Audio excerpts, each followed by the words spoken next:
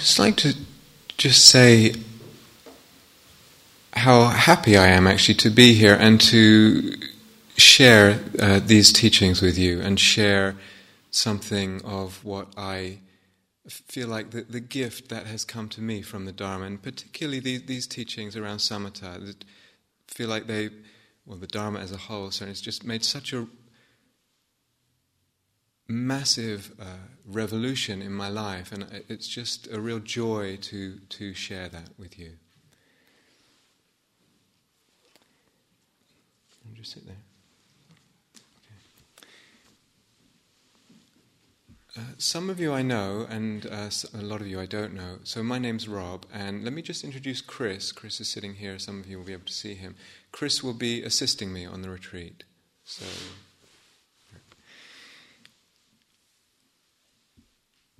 So here we are on retreat, and you made it here.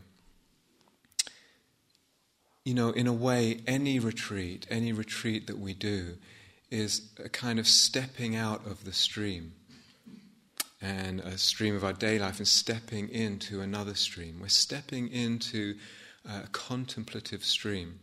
And that stream, that contemplative stream, is something that just goes back and back and back, ancient, in generations and millennia, in fact, of human beings who've wanted to take themselves away a little bit from the bustle, the busyness, and just put that aside and enter into something else, enter into a period, long or short, in order to inquire more deeply into life,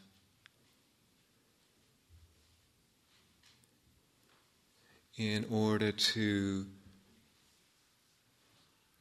see if it's possible, see what is possible for a human being, see what is possible for consciousness. And to just have the question, is it possible that I can meet life differently? Is that possible? Is it possible that there's an understanding that can come? Is it possible I can understand life differently? I can understand life and death even differently. And that's behind this movement, that's behind this stepping into the stream. So in a way, when we come into this retreat environment, we're actually supported by the momentum of that stream, the momentum of countless human beings over millennia, as I said, that have gone into that, made the same movement, asked the same questions.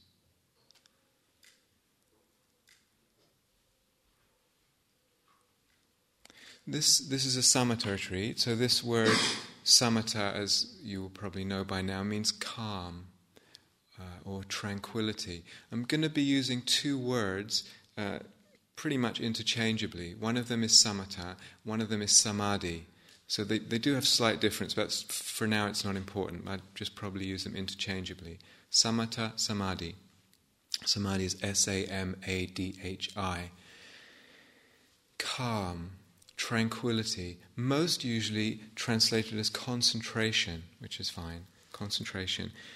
A collectedness of mind. A unification of the being, a unification of the mind and the body together. Samatha, Samadhi, that collectedness, that calmness, that tranquility, that concentration leads to pleasure. It leads to happiness. I'm saying that right from the beginning in this retreat. It's supposed to lead to pleasure, sense of well-being, sense of happiness. This is what we're aiming towards. And more and more, over time, a really deep sense of pleasure and happiness and well-being. Really deep, profound. More profound, I would easily wager, than anything one has known before. That's gradual. So. It's not just a Buddhist thing. So samadhi, samatha, there are even words that are in other traditions. It's not just a Buddhist effort or project to develop calmness, concentration, etc. It goes way back, actually quite a long time before the Buddha. But the Buddha placed huge emphasis on it in his teaching. And if you flick through the original discourses of what the Buddha taught, every few pages he's referring to it and telling people to develop samatha, develop concentration. Very, very large emphasis on it. In fact, he recalls that, some of you know the story, but his decision to really cultivate samatha and concentration was a huge turning point in his practice, one of the major turning points in his practice. He had left the palace, as many of you will know, and he had engaged in years of severe, kind of hardcore asceticism, really starving himself, really gung-ho asceticism. And one day he had a memory. He had a memory of when he was a small child sitting in the garden of his father, who was the king, sitting in the garden in the shade of a rose apple tree. And he was watching a farmer in the distance ploughing a field. And there was something, as he was watching, something in his being there that enabled him to settle, to open up into a lovely state of the mind unifying, a lovely state of samatha, unifying, being very present, very open, very bright, very joyful. And he remembered that as he was practicing this hardcore asceticism. And he said, the sense was that's blameless. There's nothing wrong with that, and what's more, it's probably fruitful. There's fruit there if I can develop that. And he changed his direction and revisited those kind of states, that kind of samatha, etc. Later on, after his awakening, he said, as long as there is respect for samadhi, as long as there is respect for samadhi in people who practice, the Dharma will not decline. So, this is, in most of the retreats I teach are insight meditation retreats and sometimes some other stuff, but mostly it's insight meditation retreat. This is a different kind of retreat. It's going to have somewhat of a different emphasis. It's going to have a somewhat different tone than the usual way I would approach teaching. And one of the aspects of that is that I'm almost exclusively only going to be talking about meditation. So usually we'll be bringing in a lot of daily life stuff and examples, etc. I'm mostly going to be talking about meditation, certainly in the instructions, but even in the Dharma talks. And really, really wanting to explore both and give a foundation, hopefully, of both the techniques involved here, and what's bigger than technique, the art of it. Because what we're really talking about is an art. There's no question about that. It's not so much about rules of technique, like when this happens you do this, and like that. Like sometimes it can be that simple translation, but it's more of an art. And I want to communicate something of the art of it, and hope that you begin to get a little feel for the art of it yourself. I'm also going to say way too much. I'm going to really be saying quite a lot of stuff. Much too much, probably, than you can take in at the time. I'm going to be putting lots of information out, lots of little tips and approaches and things to consider, etc. Why? Because people are different. Because it's an art. People are different. So, I don't know how many people are in this hall, 60-something, whatever. Different people hear different things. Different people need different things at different times. Different people respond to different things at different times. Different people will find different things useful at different times. So in putting out certainly the instructions, it's not even that they're particularly linear. It's more of a sort of, buffet kind of affair. And because I can't say everything at once, I'm going to have to say them in a certain order. It might be that something later would have been useful at the beginning, whatever. We can just do what we can do. I will also be mentioning some things in passing and amplifying them later, repeating other facets, etc. So I'm talking to you, obviously, But I'm also talking to this black thing here, in the sense that I'm talking to you right now, and some of you will like this. Some of you are going to really like it a lot. Some of you will not be interested in it at all. But some of you will want to really pursue this afterwards, and that's why I'm talking to the black thing, the recording. That you don't worry if you don't get everything. It will, assuming it all works, it will it will be recorded and be there for you to revisit, and you'll say, "Oh, I didn't even hear that the first time." It's okay.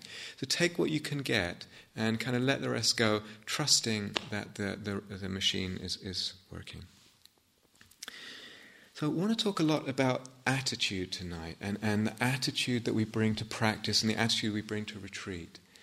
2 words tonight, actually a lot of words tonight, but 2 words I want to emphasize. 2 P's, beginning with P. Play and patience. Play and patience. These are really, really key for this practice. Actually, I think for all meditation practice, particularly for Samatha. What does play mean? What does it mean to play? What would it mean for us to play with our practice? What does the word play mean? I mean, to me it means there's an element of creativity, there's an element of curiosity, there's experimentation, but in a light way. Or you might be, if you see some kids playing, it's very serious, but they're really enjoying it. That attitude, as much as possible, needs to come into your meditation practice. It's alive with that spirit of play, of experimentation, moment to moment. And really, I'm going to be saying this over and over, really, really want to emphasize that. What are we playing with in this particular practice? We're playing with the breath. We're playing with the breath. I'll explain what I mean later. Playing with the breath, we're playing with the ways we conceive the breath. So usually I think, well, I've got these holes here and the breath comes in and then it goes out. And actually, that's just one way of conceiving of the breath. And we're playing, and I want to encourage you, and I'll unfold all this over the days, play with the way we conceive of the breath. Also playing with the way that the mind relates to the breath and the body. So as human beings, what do we have? We have mind, body and breath. And that relationship of the way the mind relates to the body, I'll be amplifying this a lot over the days. In terms of effort, of forcefulness of attention, of sort of strength of attention, or lightness, or delicacy of attention. These are all really, really important factors. Relaxing the attention. So playing with the breath, playing with the way we conceive the breath, playing with the mind's relationship to the breath, and lastly, playing with perception. We're actually playing with perception, it turns out, when we do this practice. I will explain all this over the days. So play, very important, and patience. That this is a beginning, we've got 5 days together or whatever it is. And we're beginning something here that's actually a lifelong process. It really is. So to have patience, it won't be linear. It's going to be up and down. What I want to give you, what I really want to give you, is something you can take away with in terms of tools that you can then work on. That's what I really want to give to you. And I want you to be able to take away. So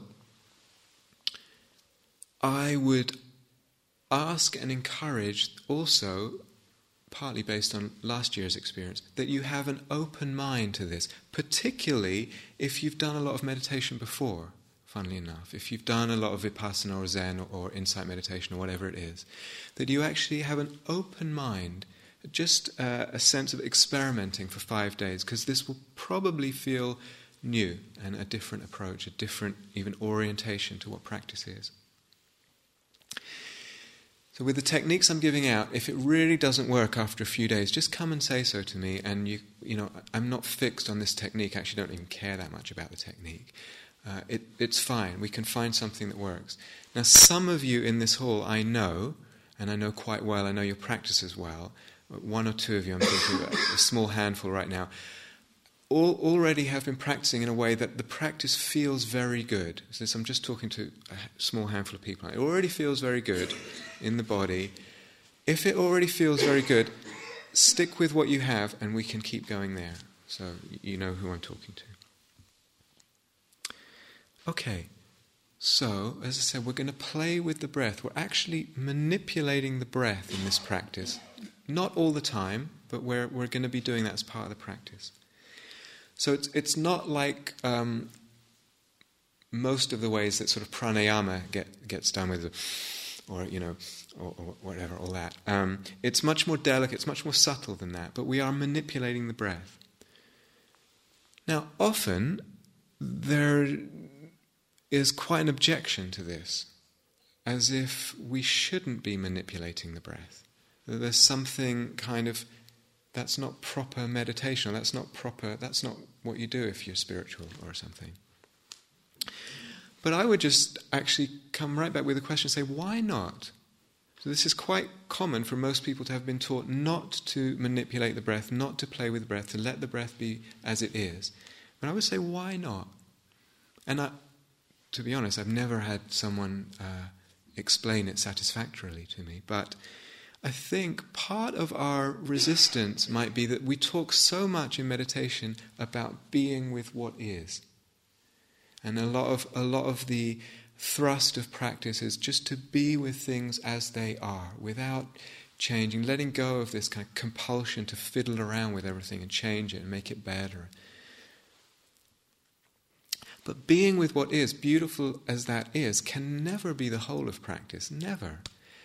And if our practice is only being with what is and not kind of responding and shaping things, then that kind of practice actually doesn't translate that well to our daily life. We are not 100% passive all the time in our life. No way. We're responding and shaping and steering all the time, every day. Can you imagine driving your car and the road veers round to the right and I'm just being with what is? It's silly. So why actually would we want to manipulate the breath? Why would we want to play with the breath? Well, to go back to something I mentioned earlier, we're interested in making the sense of the body and the breath as pleasurable and as comfortable as possible. That's slowly, very, very gradually, that's where we're heading in this practice. We're actually intending consciously to increase the pleasure, the sense of pleasure. And one of the ways we do that, and a significant way we do that, is actually by breathing, manipulating the breathing, playing with the breath until it feels good. When there's pleasure in the body, the mind, the consciousness can actually settle with that. Most of the times with breath meditation, breath comes in and out, it's pretty boring. Nothing, it's just kind of When there's some pleasure there, the mind is actually interested in staying there instead of just skipping off all the time. And I'll talk much more about this, but that pleasure too, that sense of comfort, of ease, of openness, of warmth that can come in the body, even just a little bit, slowly we build that and it becomes a real resource for us in our life, an immense resource for us in our life. It's not a small thing. So to just be open-minded about that if you find yourself struggling with the idea. Also, and this I will repeat a lot of what I say tonight over the days, to be open-minded in the sense of trying to let go of preconceived notions of what the breath should feel like. As I said, we tend to think the breath comes in these, the mouth and the nostrils and it feels a certain way, or it feels a certain way here or whatever, which is all fine, and of course that's real. But what would it be to actually try to put that aside, just let go of that and be very open in terms of how the breath might feel, how the breath moving in the body might feel, or where I should feel the breath in the body. Tend again to think it's just going down the tubes here, so that's the only place where I can feel it, but maybe not. So just to see if there can be an openness about that. And we allow things to get more and more comfortable, just slowly. So we're interested in this practice, the energy flow. We're interested in the energy flow in the body. That's what we're interested in. That's what we're working with. So if that sounds completely abstract now, don't worry. I will be working with this and explaining it, and hopefully it will become very clear. We're interested in the sense of the vibration of the body. That's what we're working with. That's what we're interested in. There's a lot to discover here. It's a whole world. It's a beautiful world of discovery, if we can be open. So on the retreat, and again I'll repeat this, on the retreat, when I say body, I don't necessarily mean nails and fingers and spleens and all that. What I mean is this area as a sense of energy, of vibration, the texture of that, the feeling of that. So when I say, how's the body, or be with your body, or be with the whole body, I mean be with the sense of that area. That's what I mean, but I'll repeat that. And when I say the breath, I mean the movement of energy within that, as well, of course, as the air coming in and out and the sense of that. So I mean the totality of that. So samadhi, sometimes we get the sense that samadhi is just a kind of unification. You have an object like the breath or like a candle or something, and it's kind of the mind sticking to that and unifying with it, kind of just melting into it. And it is that, definitely. But in a way it's much more than that, what samadhi is, and what I'm really wanting to point to and open up on this retreat. It's a lot more than that. It is that, but it's more than that. It has a lot to do with letting go. Samatha has a lot to do with letting go. Letting go of the entanglement we usually have with things, with the world, with others, with ourselves, with the present moment, with the past, the future. Letting go of entanglement is actually the primary condition for samatha and samadhi. And that letting go of stuff and coming into a kind of unification allows what the Buddha calls, one way he called samadhi was a lovely abiding. It allows a lovely abiding, a pleasant abiding. And in a way, that's the big part of what samatha is. So we're cultivating that pleasant abiding. In that, and I'll go into all this over the days, in that and through that, our perceptions begin to change. Our perceptions of the breath, of the body, of ourselves, of all kinds of stuff begin to change, just to soften, to open up. We begin to open. The consciousness begins to refine, just gradually, slowly, not in a linear way, begins to refine and get more subtle.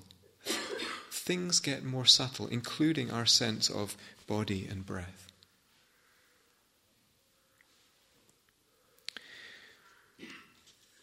So someone, and maybe someone here tonight, might be hearing that and sounds, well, that sounds pretty selfish, to sit here and kind of just try and get as pleasant and blissful as you can.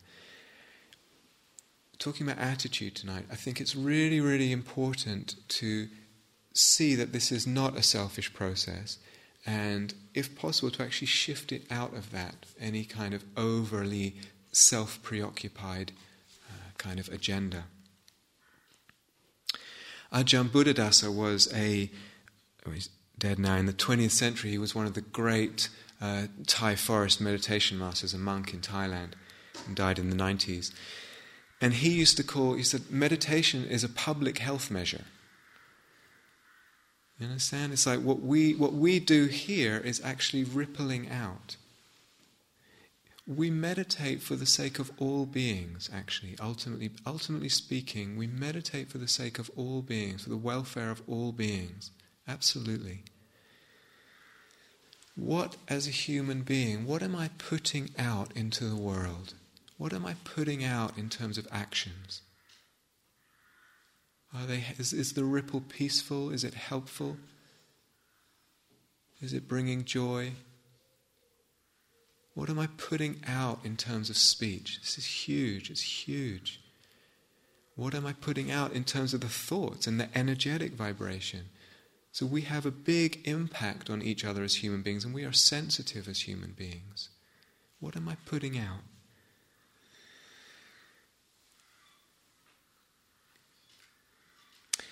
it's really good, sometimes when we practice, we lose a bit of the sense of incentive for our practice. And that's going to happen from time to time. It's sometimes reminding ourselves, it's not just for me. I'm not just doing this for me, I'm doing it for all beings. Actually can help. We can deliberately reflect on this in the meditation to reorient, open up our sense of inspiration and incentive.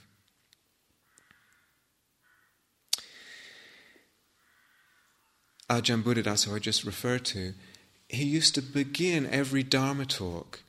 He used to begin, sisters and brothers in aging, sickness and death.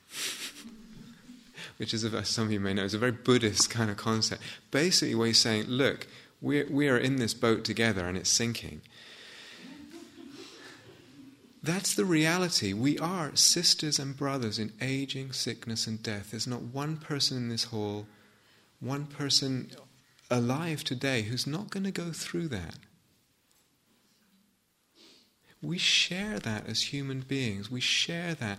And there's something about having that shared sense at the core of our inspiration and aspiration for practice. We are doing this because we are sisters and brothers in aging, sickness and death. So we can really reflect on this. Sometimes after one's over the honeymoon period of meditation, which if you're really new will probably be sometime tomorrow morning,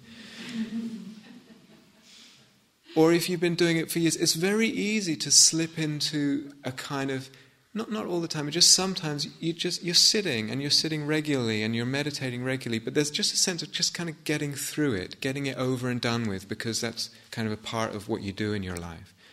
And that happens to all of us.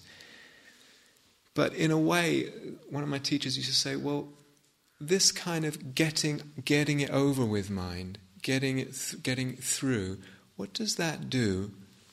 How does that help? What does it do for my sisters and brothers in aging, sickness and death? When I'm just trying to get through, I might not care, but what am I giving others? So right from the beginning, that there's something very important about attitude here, and seeing if that can open up and encouraging it to open up at times. The Buddha talked about generosity, dana, as a basis for this practice. So we can regard our practice, our meditation, as an act of dana, of generosity. Dana is a Pali word meaning giving or generosity. We can regard it as an act of generosity to all beings.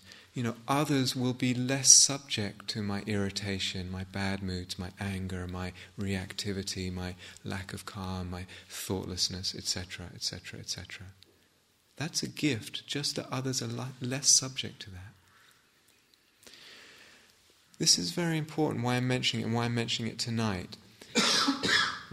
We can bring this attitude of giving, we can resurrect it over and over in the practice when we feel we need. It's very easy for practice to become quite tight. Particularly practice like this, like Samatha, where we're actually trying to get, we're very clear right from the beginning, we're trying to get something, and we're trying to get calm. We're trying to develop a sense of well-being, etc. It's very easy for that, because there's a goal, and I'll be talking a lot about this on the retreat, for the mind to get a little tight around that, or a lot tight around that. When I shift the view to practice as a giving to others, giving, when there's a movement of giving in the heart, it creates a sense of spaciousness. Have you noticed this? Generosity as a movement creates spaciousness in the mind and the heart. When we've got too tight, it allows a spaciousness, and that allows practice to unfold instead of strangling it. Recently, in the last couple of months, few weeks, I saw, I think, 4 films about climate change and the environmental crisis. One of them was, some of you may have seen it, it's a new film by Al Gore. It's about half an hour. It's floating around on the internet. I don't know if anyone's come across that. It's really, really very good. I don't know what it's called. And I saw a film called Crude Impact. also very good. And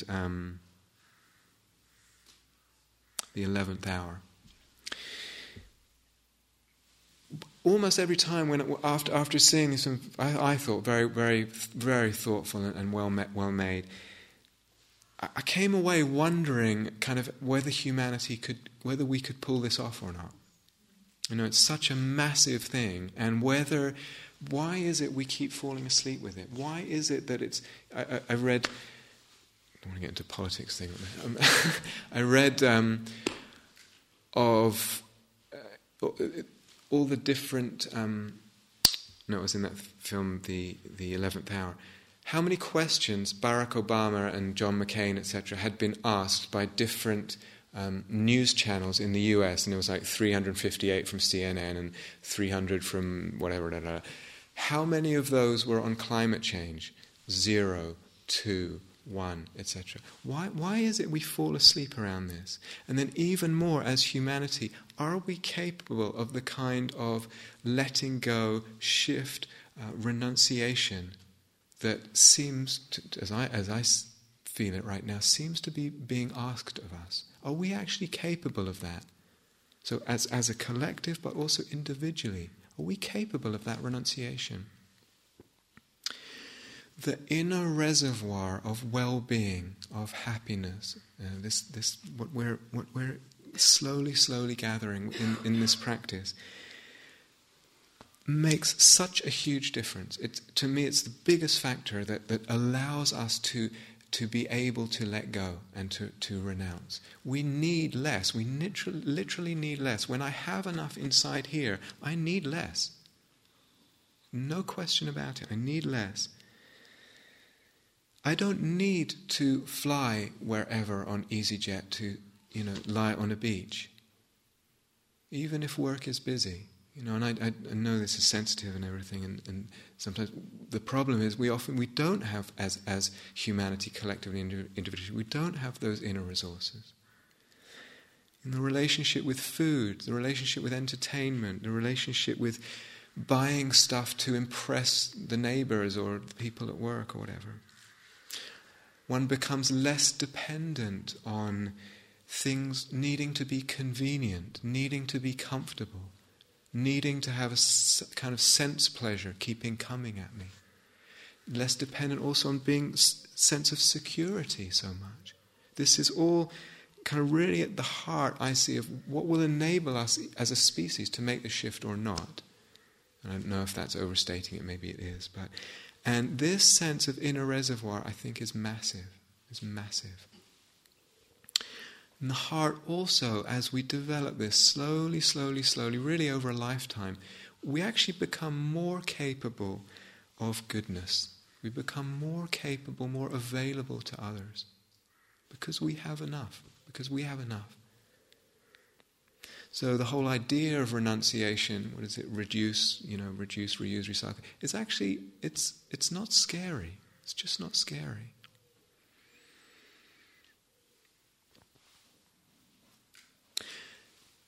So having generosity as a basis, and that attitude of generosity and openness and kind of giving as a basic part of our impulse to practice, really important.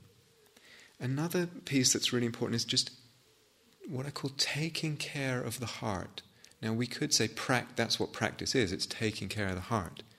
From beginning to end, we're really taking care of the heart in a very deep way. That's what practice means. Someone asked the Buddha once, okay, Samatha, that sounds great. What does it depend on? What are the causes for Samatha and Samadhi arising? And he said, the most important thing is happiness. Which sounds odd. We just said, well, Samatha leads to happiness, but actually also depends on happiness. It depends on a certain foundational level of sense of well-being. So, I'm going to put something out now, and I hope that you will remind yourselves of it periodically through this retreat, which is to incline the heart and incline the mind towards appreciation, just whenever you remember to do that. So by that I mean reflecting, for instance, everything that's supported you in being here for 5 days. Maybe someone's looking after some stuff at home for you. Maybe someone's helped you in some way, at work or whatever, so that you could be here. The managers, there are 8 managers here who work incredibly hard to support us all here. The staff members here can actually reflect on that as you're here, to allow a sense of appreciation and gratitude. It's very significant. It's not a small thing. We want to nourish joy. We actually want to nourish joy. And we do that in a deliberate way. So it's so easy for most human beings, it's so easy to focus on the negative. And it seems so compelling. Well, if you're here, the food isn't that, or it's a bit too crowded, it's a full retreat, or whatever it is.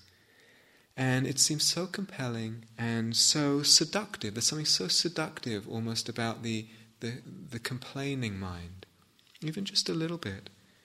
It seems so believable and so true.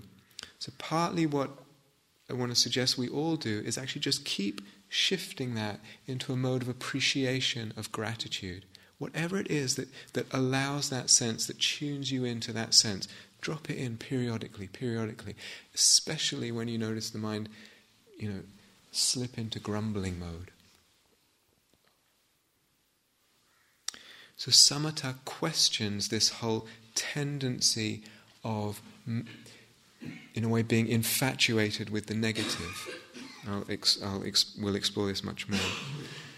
Appreciation and gratitude. So as part of that, being in nature, take a period a day. If you can fit it in at a mealtime, great. If you can't, actually take another period, maybe a walking period even, and go for a walk.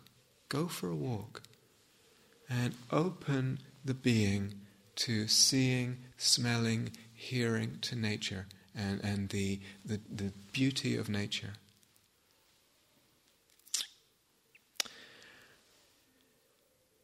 I'm also going to throw something else out right now, which I may say again, is that also take a period a day for some exercise. So that may be your walk. It may be that you do yoga or qigong or tai chi or huagong or whatever, kumye or some other oriental thingy. Do that thing. It's going to help in this sense of the body and the body energy. So take a period again of walking or whatever and do that. It's really helpful. Okay. There will be interviews in the retreat, but these will almost exclusively be group interviews. Originally, when I planned the retreat, I really thought 8 people would show up. And I would be working very individually with everyone. That's obviously not the case. There'll be groups, but in a way, on reflection, I actually feel that's better, because there's so much that we're going to learn from each other in this. And you'll see when you go to a group that there's so much in common. Now, usually on a meditation retreat and in interviews during a meditation retreat, kind of... anything goes. No, I shouldn't say that. Anything is okay to talk about. So anything that's happening in your life, anything that's struggling with, anything that's going on outside, etc. This retreat, what Chris and I really want to just hear about is the meditation. So how's it going in terms of the body, the breath, that? And really as much as possible seeing if the other stuff can be just for now, as I said, it's a different emphasis, a different approach. It's not forever, just a little bit put aside. So that's really what we're interested in, is the meditation. That's what the interviews are really about. Now, there's something about this, about doing group interviews, especially with a practice like this, which is kind of, as I said, in a way, trying to develop something. And that is the measuring mind and the comparing mind, and the pain of that. So this is unfortunately, it's a predominantly Western thing, and practicing at some Asian-type monasteries, it doesn't really exist.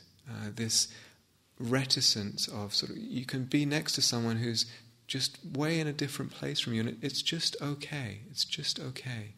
So it's partly a Western culture, and I'll actually be talking a lot about this on the retreat. But is it possible that we can kind of not give that, in a way, fear of the measuring mind and the pain that might be there, if we can not give that too much authority, and we're just there as human beings in a group together, sisters and brothers in aging, sickness and death, sharing what's going on in our practice. And so what if someone's done more than us? So what if someone's done less? So as much as possible to encourage that. And also to encourage in the groups to ask questions. You will have a lot of questions in this practice, or you should have a lot of questions. I really want to encourage that questioning. Okay, just a few very brief practical things. Silence, which the manager's already mentioned in the talk. Yeah, silence. Just to say, this is an integral part of the practice. The Buddha says, dependent on seclusion. Usually we're so full of stuff that comes through us through talking, which is beautiful, the communication we have through speech. But what would it be to actually not be so full of what's coming from other people, or not filling other people up with what's coming from me, and just quieting. So this silence that we, in a way, undertake together, that we commit to together, that's also an act of generosity. We're supporting each other's practice by really committing to the silence. This can feel odd at first, 60 whatever people together in silence, not talking to each other, sitting right next to each other. Could it be that there's another kind of strata of connection, feeling of connection with people in and through the silence that's there, that it's actually not about speaking? We can actually feel the life of those around us and sense that, and sense the support, giving and receiving.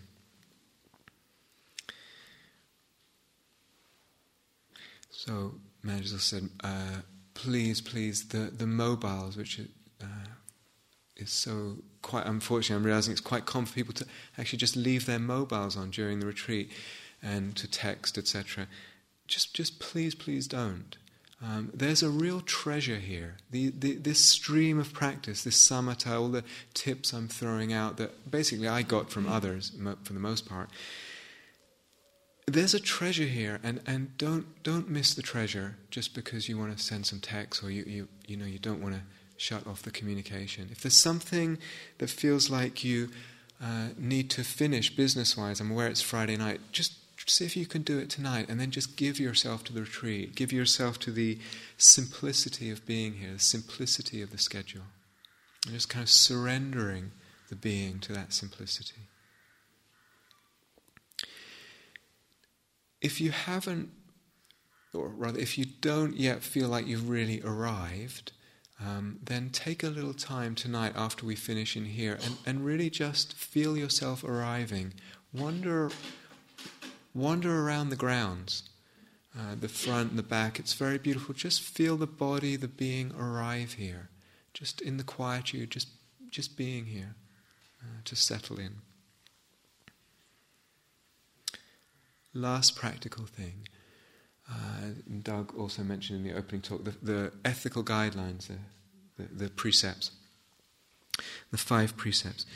This really I see as a gesture of love. It's a movement of love, that we're together committing to these 5 precepts, a gesture of respect and care to each other, for each other, to enable an atmosphere of trust, of relaxation, enabling everyone to open, to let the guard down. It's a gift to ourselves. We can let our guard down when we abide, when we live by those ethical guidelines, and we allow others to do so. And that openness that allows That openness is a huge part of samatha. It's a huge part of the mind deepening.